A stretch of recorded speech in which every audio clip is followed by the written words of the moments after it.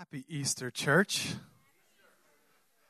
If you're visiting, my name is Peter, and I serve on the team of elders that leads the church.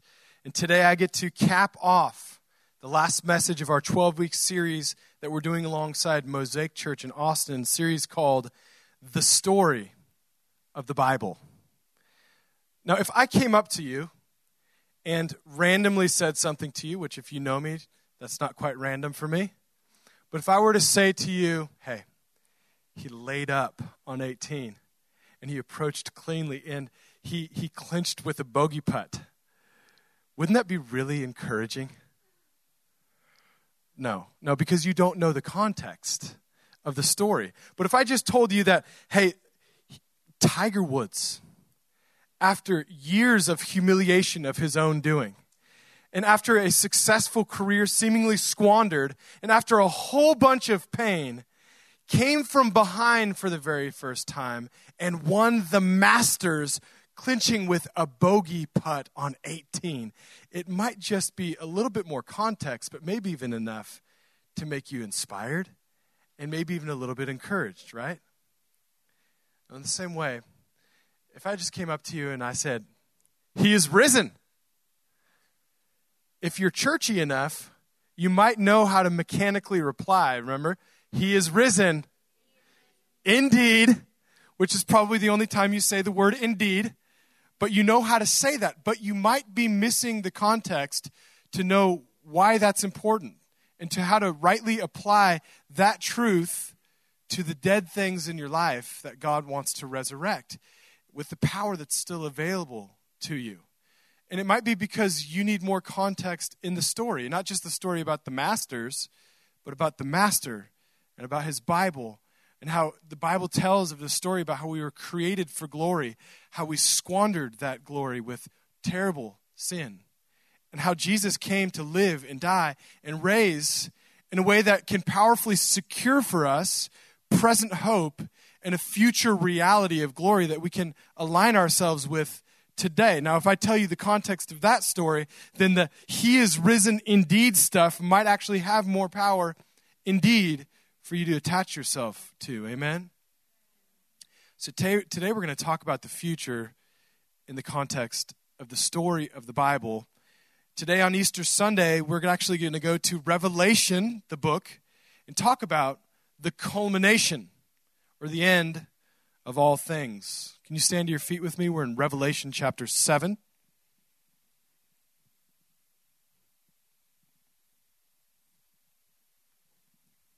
We stand to honor God's word, which stands above us. Revelation 7, verses 9 through 14. After this, I looked, and behold, a great multitude that no one could number, from every nation, from all tribes and peoples and languages, standing before the throne and before the Lamb, clothed in white robes with palm branches in their hands, and crying out with a loud voice, "Salvation belongs to our God, who sits on the throne, and to the Lamb." And all the angels were standing around the throne and around the elders and the four living creatures, and they fell on their faces before the throne and worshipped, saying, Amen. Blessing and glory and wisdom and thanksgiving and honor and power and might be to our God forever and ever. Amen. Then one of the elders addressed me, saying, Who are these, clothed in white robes, and from where do they come?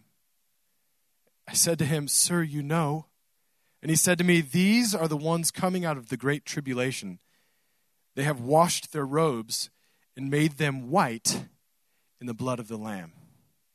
The word of the Lord. Y'all can be seated as we pray. Jesus, please add a supernatural blessing to the reading of your word. Lord, you said that on the last day, many people will come to you and brag about all the miraculous things they've done. Not just good things, but miraculous things they've done for you. And you'll reply, Get away from me. I never knew you. So Jesus, forbid that empty bragging and boasting in us. Forbid that we could be happy and lighthearted about Easter bunnies, but miss the point. The dead serious, the resurrection serious point of all that you've done and where it's leading until that last day. It's more important than whether or not we attend church on Easter or at all. It's about knowing you and not wasting our lives. So, Lord, I give you our time. We give you our time and ask that this service would not be wasted, but it would hasten the day through what you do here, the very real day where you will come again in glory. The resurrected one, claiming a church for himself. Amen. With our time today, I want to be doing two things, at least figuratively. I'm going to be painting a picture and drawing a line. So with the Holy Spirit's help in my proclaiming and in your receiving, I want to firstly paint a picture of what's happening here in Revelation 7. It's peculiar, it's mysterious. And secondly, I want to draw a line from the creation of the world to the death and resurrection of Jesus, right through our lives to that moment in Revelation 7, with the hope that God would help us to powerfully apply and navigate through our current realities until that sure day, to live in that context, to live along that line. So first of all, painting a picture. The older I get, the more fascinated I become with the Apostle John, who wrote the book of Revelation, among other things that we have in our Bible. Here's why I'm so fascinated with him. I think he was one of the youngest of the disciples and one of the people who turned the world upside down by proclaiming what he saw in Jesus. And the more his influence grew and the more the gospel spread and dominated the world without external force of humans, the more fame and renown John acquired, the less he was impressed with that. And the more mesmerized he was by the fact that Jesus ever loved him in the first place. See, he was the one that in his 80s probably wrote the book of John, recounting some of the things that he didn't see circulating in the gospel accounts. And he wrote the book of John, and one of the things he did is he kept referring to himself as the disciple whom Jesus loved. See, that's what he was more fascinated by. In fact, John Piper, another John, a pastor in Minnesota, in preaching about Revelation, he actually says this that's really apt for this. He says, if your name is written in the book, the aim of your life isn't simply to stay alive, but to stay in love with God. And that's the story of John the Apostle. A little more background on John. Like any good Jewish boy, he believed in the Creator God, the calling of faith through Abraham, the covenant of God that he made with a rebellious people through Moses. And he believed about how the kings from Solomon to Rehoboam on down corrupted the things of God. And because of that, that the people of Israel were in bondage, first to Babylon and then to Persia and then to Rome. And for centuries, John and the Jewish people leading up to the coming of Christ were anxiously awaiting the promised Messiah, the one who would come and rescue them from their oppression. They were humbled, humiliated, and John was probably a good example of this. He was very humble. He was basic, you could call him. He lived in the outskirts of nowhere, far north of Jerusalem or of any culturally relevant place in his day, on the Sea of Galilee. And if his geography didn't already disqualify him from being chosen by and used by God, it would seem that his occupation did disqualify him. He was a fisherman, which was like one rung down on the occupational ladder from the Walmart shelf stalker at night. Now, don't get all sensitive with that. I said it would appear that he was disqualified because of all these things. But this is the John that Jesus chose, that Jesus used, that Jesus loved. This is the John that received this love so deeply that he was like a spring that sprung back with a love in response. He loved Jesus back. He was the one who actually wrote in 1 John 4:19, we love because he first loved us. John was fascinated with this Jesus. Even just a few interactions with this Jesus. And John was convinced that this is the one, this is the promised Messiah. Which is why it had to be so painful for John and very confusing to see this same Jesus on a Friday afternoon being tortured, scourged, crucified on a Roman cross. John was like, look, this is not how this is supposed to go. Everyone else ran away from Jesus, and John was there with Jesus' mom and a few others, watching as Jesus breathed his last, as he died, as the spear was driven through his side and blood and water came rushing out, as they took him down that afternoon. He was having a really bad weekend, to say the least. But then Sunday morning came. Sunday morning by which we navigate our lives today. Jesus got up out of the grave, and he appeared to John and a few others. In the next 40 days, Jesus appeared to around 500 verifiable historical accounts, people that he came to, people that knew that he was very much verifiably, historically dead on that Friday afternoon, but the same person is appearing to us. For 40 days, Jesus appeared to these 500 people, and then he ascended into heaven, and he told these people, go into all the earth and share this, and they did. And it was so powerful, this message that they spread, that it began to upset social order. And so the Jewish and the Roman authorities tried to clamp down on that because it was extremely inconvenient for them. So they tried to kill some of these people, and they did. They killed a lot of them. They tortured others. And these people suffered torture. And they didn't change their story. No one changed their story. Don't brush over this detail in our story. In our history, 500 people claimed to have seen the resurrected Christ, didn't change their story. Many of them tortured, killed.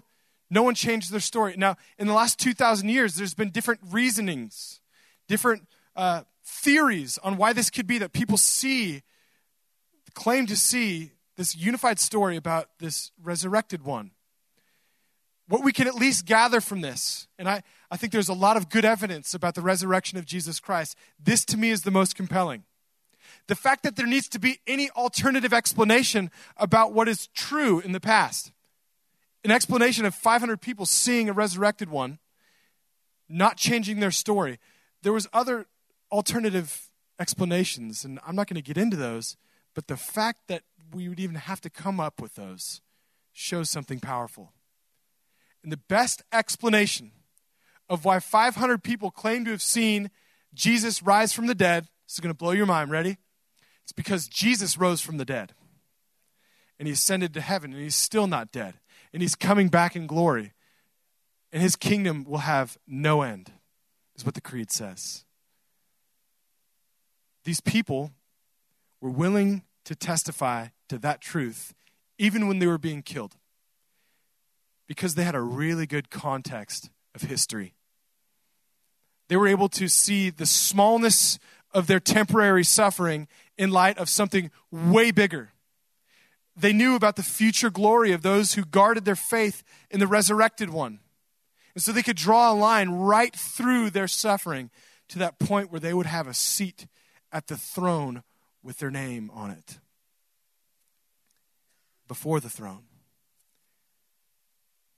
So that's just what happened with John. John wouldn't shut up about this Jesus who rose from the dead.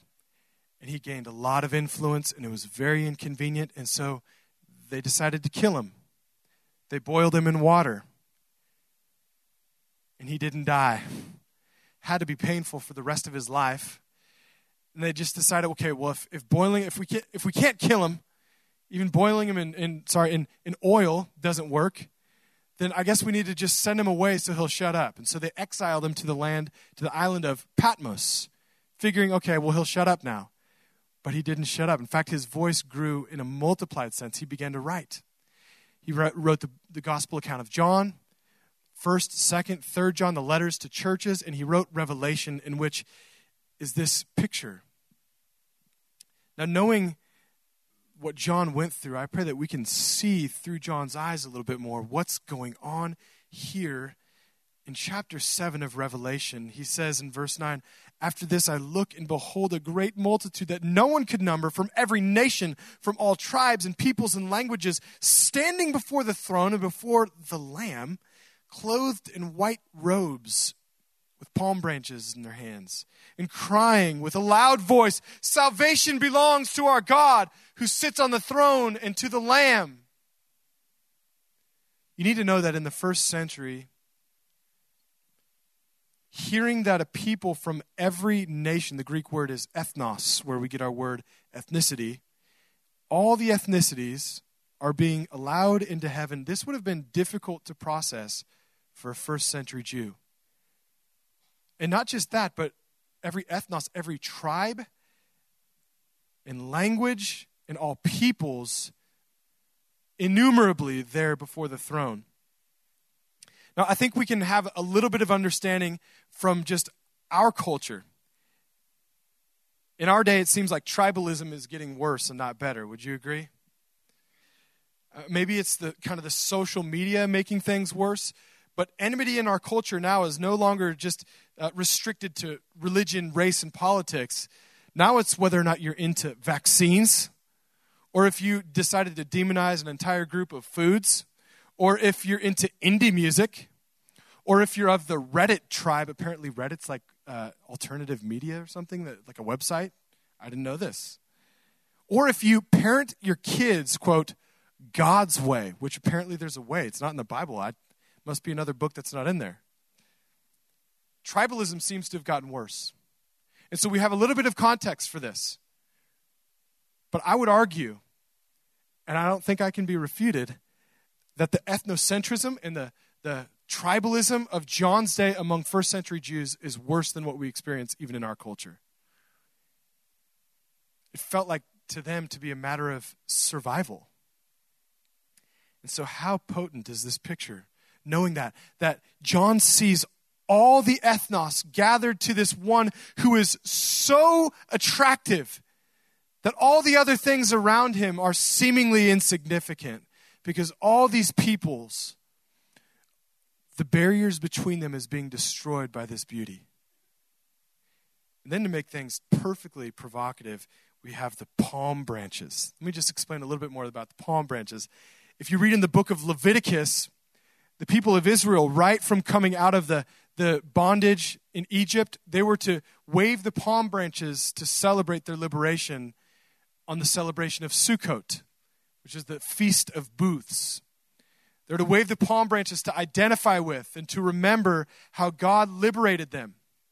Then if you fast forward a few centuries, in the few centuries preceding the coming of Christ, when the people of Israel were under Roman oppression and slavery, as it were, there was a few different times, like the Maccabees, that a few Jewish zealots rose up and revolted against Roman rule and had what would become a really momentary time of limited, temporary freedom. And this freedom would be celebrated invariably with the waving of palm branches in the city square and in Jerusalem. And it was short-lived. And nonetheless, the palm branches became a symbol of liberation for the Jewish people. It was even on some of the temple coins that we can recover, palm branches you'll find on them. So how gripping is this picture? Maybe 80 years after the birth of Christ, John sees a mostly non-Jewish, redeemed multitude waving palm branches in unity in order to glorify the risen one, who is not just the Messiah of the Jews, but the Savior of all the ethnos. See, it was as edgy as it could be in this world. But then it just gets out of this world. Verse 11, all the angels were standing around the throne. Now, if you know anything about angels from the Bible, it's enough to make you really uncomfortable. It says all the angels were standing around the throne, and around them the elders. I think the elders are human. I don't know. But then it says the 4 living creatures, totally not human, and they fell on their faces before God and worshiped. You see, any weird differences they had with their fellow worshipers were insignificant in this moment. Everyone was in unity. And what they had most in common was whatever kind of faces they had, they were on the ground before God. Now, if you find it, which everyone in a church like this finds it a little different, if you find it different to worship alongside people in a diverse church that are very different than you, I'll just say get used to it if you're a believer. And a lot of people find it hard to relate to me because I'm just like, I tell dad jokes that don't land, and I'm kind of like different. But I'm just going to say, these 4 living creatures will be harder to relate to than me. But in that moment, it won't matter.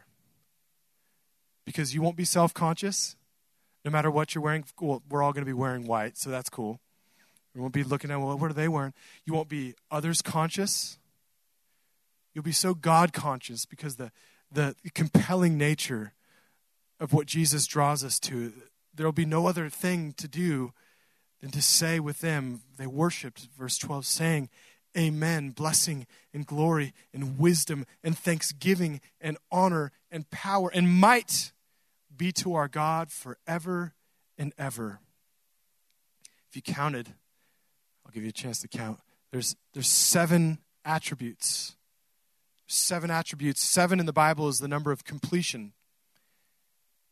In my opinion, I think this is 7 here to exclaim that the perfect attributes of God, his perfection, is totally complete.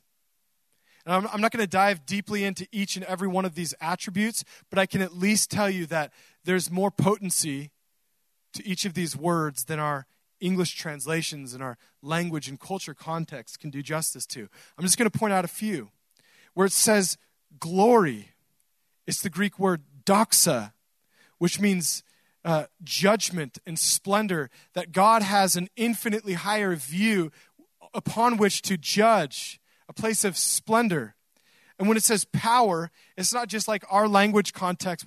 We say power, we might be referring to like petroleum or something. This is different. The word power is the Greek dynamis, where we get our English words dynamic or dynamite, meaning only transcendent, miraculous power. You can never use this word unless you're describing the power of God himself. So check it out. In the Lord's Prayer in the book of Mark, Jesus adds that caveat where he tells us to pray, for thine alone is the kingdom and the power and the glory. In other words, thine alone, God, is the kingdom and the dynamis and the doxa. God's power, his perfection, is complete. It demands that we have no other choice but to fall on our faces and exclaim his greatness.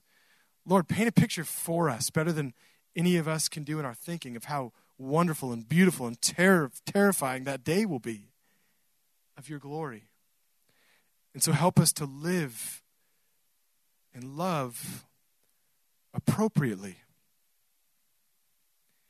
And so secondly, drawing a line. From what you know, is your life in right alignment with the picture that we see in Revelation 7? Church isn't a place to judge other people, but I hope it's a place that God can help us to judge ourselves rightly, because there's so much grace in that. God knows the answer to this question more than we do. But from what you know, is your life in right alignment with this picture of worship? A few months ago, our church was given some tools for screen printing. And I decided, you know what, I'm gonna print some shirts for the church, to like save some time and money. And some of y'all know how that goes sometimes. I did the opposite of saving time and money. But here's what happened. When I print the shirts, I got it to where like the screen printing was pretty clear. It came out pretty well. But it was crooked on the shirt. That was the only problem. In fact, one person that saw it said, "Oh, I thought you were going for the crooked look." And I tried to pretend like she didn't hurt my feelings.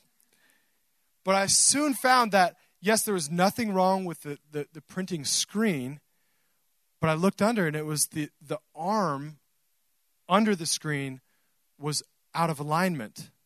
So it didn't matter how much I tried to line up the shirt, the arm was out of alignment. Y'all, sometimes the problem with our lives has less to do with the picture that we see, the details of our lives. It has more to do with our lives being out of alignment with how that picture is meant to fit in with the different hinge points of history, from why we're created to the death and resurrection of Jesus to that final moment where a multitude will stand before him and give to him what he deserves. In other words, it's not always that you're necessarily living wrongly or breaking the rules. It's not just that you're living wrongly, it's that we're not living in light of eternity. We're out of alignment. It's possible to be aware of the resurrection, maybe even technically kind of mentally believe that he rose, but to not be faithfully in alignment with the resurrection, to not faithfully draw a line from the empty grave to our circumstances to the full throne of God. It's way too common, in fact, to do the opposite, to deeply align your life's aims with other loves and not walk out the freedom that was purchased for you at the cross, that was sealed in the resurrection, and that culminates at the throne. Freedom secured and yet suppressed. This makes me think of Juneteenth. I know you don't check your calendars. I know it's not June, but I think even though it's April, this reality of freedom secured and yet suppressed makes me think of Juneteenth. Following the surrender of the Confederacy, the Texas slave masters decided to suppress some really important facts about history, namely the Emancipation Proclamation. So for months, they just chose to lie to former slaves about their freedom that was purchased by the blood of Union soldiers. So check it out. The lies of the enemies of these precious people that were former slaves, the lies of their former slave masters, even though they were legally free, because of the lies of these people, their enemies, they weren't able to experience the freedom that was really theirs.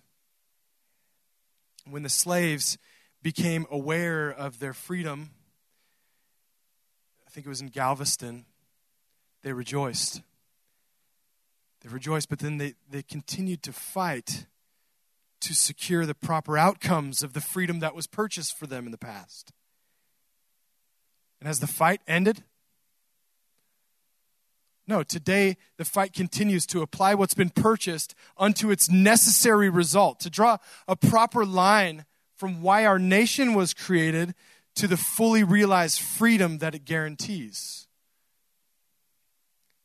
Similarly, all humans were created for salvation and freedom and glory. I think rightly stated, we were endowed by the Creator with certain inalienable rights, right? But the problem is we've all alienated ourselves. We've all given ourselves in sin over to the enemy of our souls to suffer under the oppression of his bondage in sin. And Jesus came to his enemies, us, to set us free from bondage by the life he lived, it's the life we should have lived, by the death he died, which is what we should have died, and by rising again from the dead. And so today, the only power that the enemy, the devil, has is to lie to us about the facts of history of what Jesus paid for. But it's only delaying the inevitable crescendo of this song that will culminate in Revelation 7. It's a song that you can hear if God gives you ears today, that you can align with, that your life can harmonize with God's power, and that the enemy is powerless to prevent. See, the song of the Lamb is a fight song. We experience suffering and pain here, but those things are comparatively insignificant because we know the outcome and we're progressing irreversibly towards it. If you don't draw a line from Christian past to Christian future, you won't harness the power to live in the present. You don't have to know completely what the symbolism is of Revelation 7, like be able to draw a picture of the 4 living creatures. You don't need to theorize about who the beast is in a few chapters after that. But if you don't know how you can be secured to be numbered with that multitude on the last day, your life is in danger. If you scoff at the idea that there are very real, invisible forces pleading for your attention, for your affection, appealing to your senses, for your heart's deepest allegiance, goading you to just treasure anything but Jesus, even good things like your job, your body, your girlfriend, your financial security, even your family. If you can't see that, you're in danger. So how do we know? How do we know if we're in that multitude, in the book, singing that song today and forever and ever? Please pay really close attention to these last few verses, because remember, John saw this vision, and then there was some commentary after what he saw. One of the elders said, hey, ask him this question, and he needed to reinforce something, and I think we too need some reinforcement about this vision. So check this out. Verse 13, then one of the elders addressed me, saying, hey, who are those clothed in white robes? Where do they come from? Apparently there's rhetorical questions even in heaven. Verse 14, I said to them, sir, you know, which is true. And he said to me, these are the ones coming out of the great tribulation. Now, I don't know if the great tribulation is a fixed point in the future or if it's the whole tribulation and suffering that all of humanity will suffer from the resurrection to the culmination. I tend to think it's that one. But I do know this. They have washed their robes and made them white in the blood of the Lamb. So what distinguishes a Christian from someone who thinks they're a Christian or someone who's not a Christian that knows they're not a Christian? Robes. Don't rush home to check your closet. It's a different kind of robe. It's a beautiful paradox. Red blood washing robes white. There's no bleaching effect in Jesus' blood. It's more a faith thing in the purity of our hearts. The spotless one died for the rest of us who are smeared with blemishes. The pure one died for the impure, the perfect for the imperfect. Would you stand with me, please?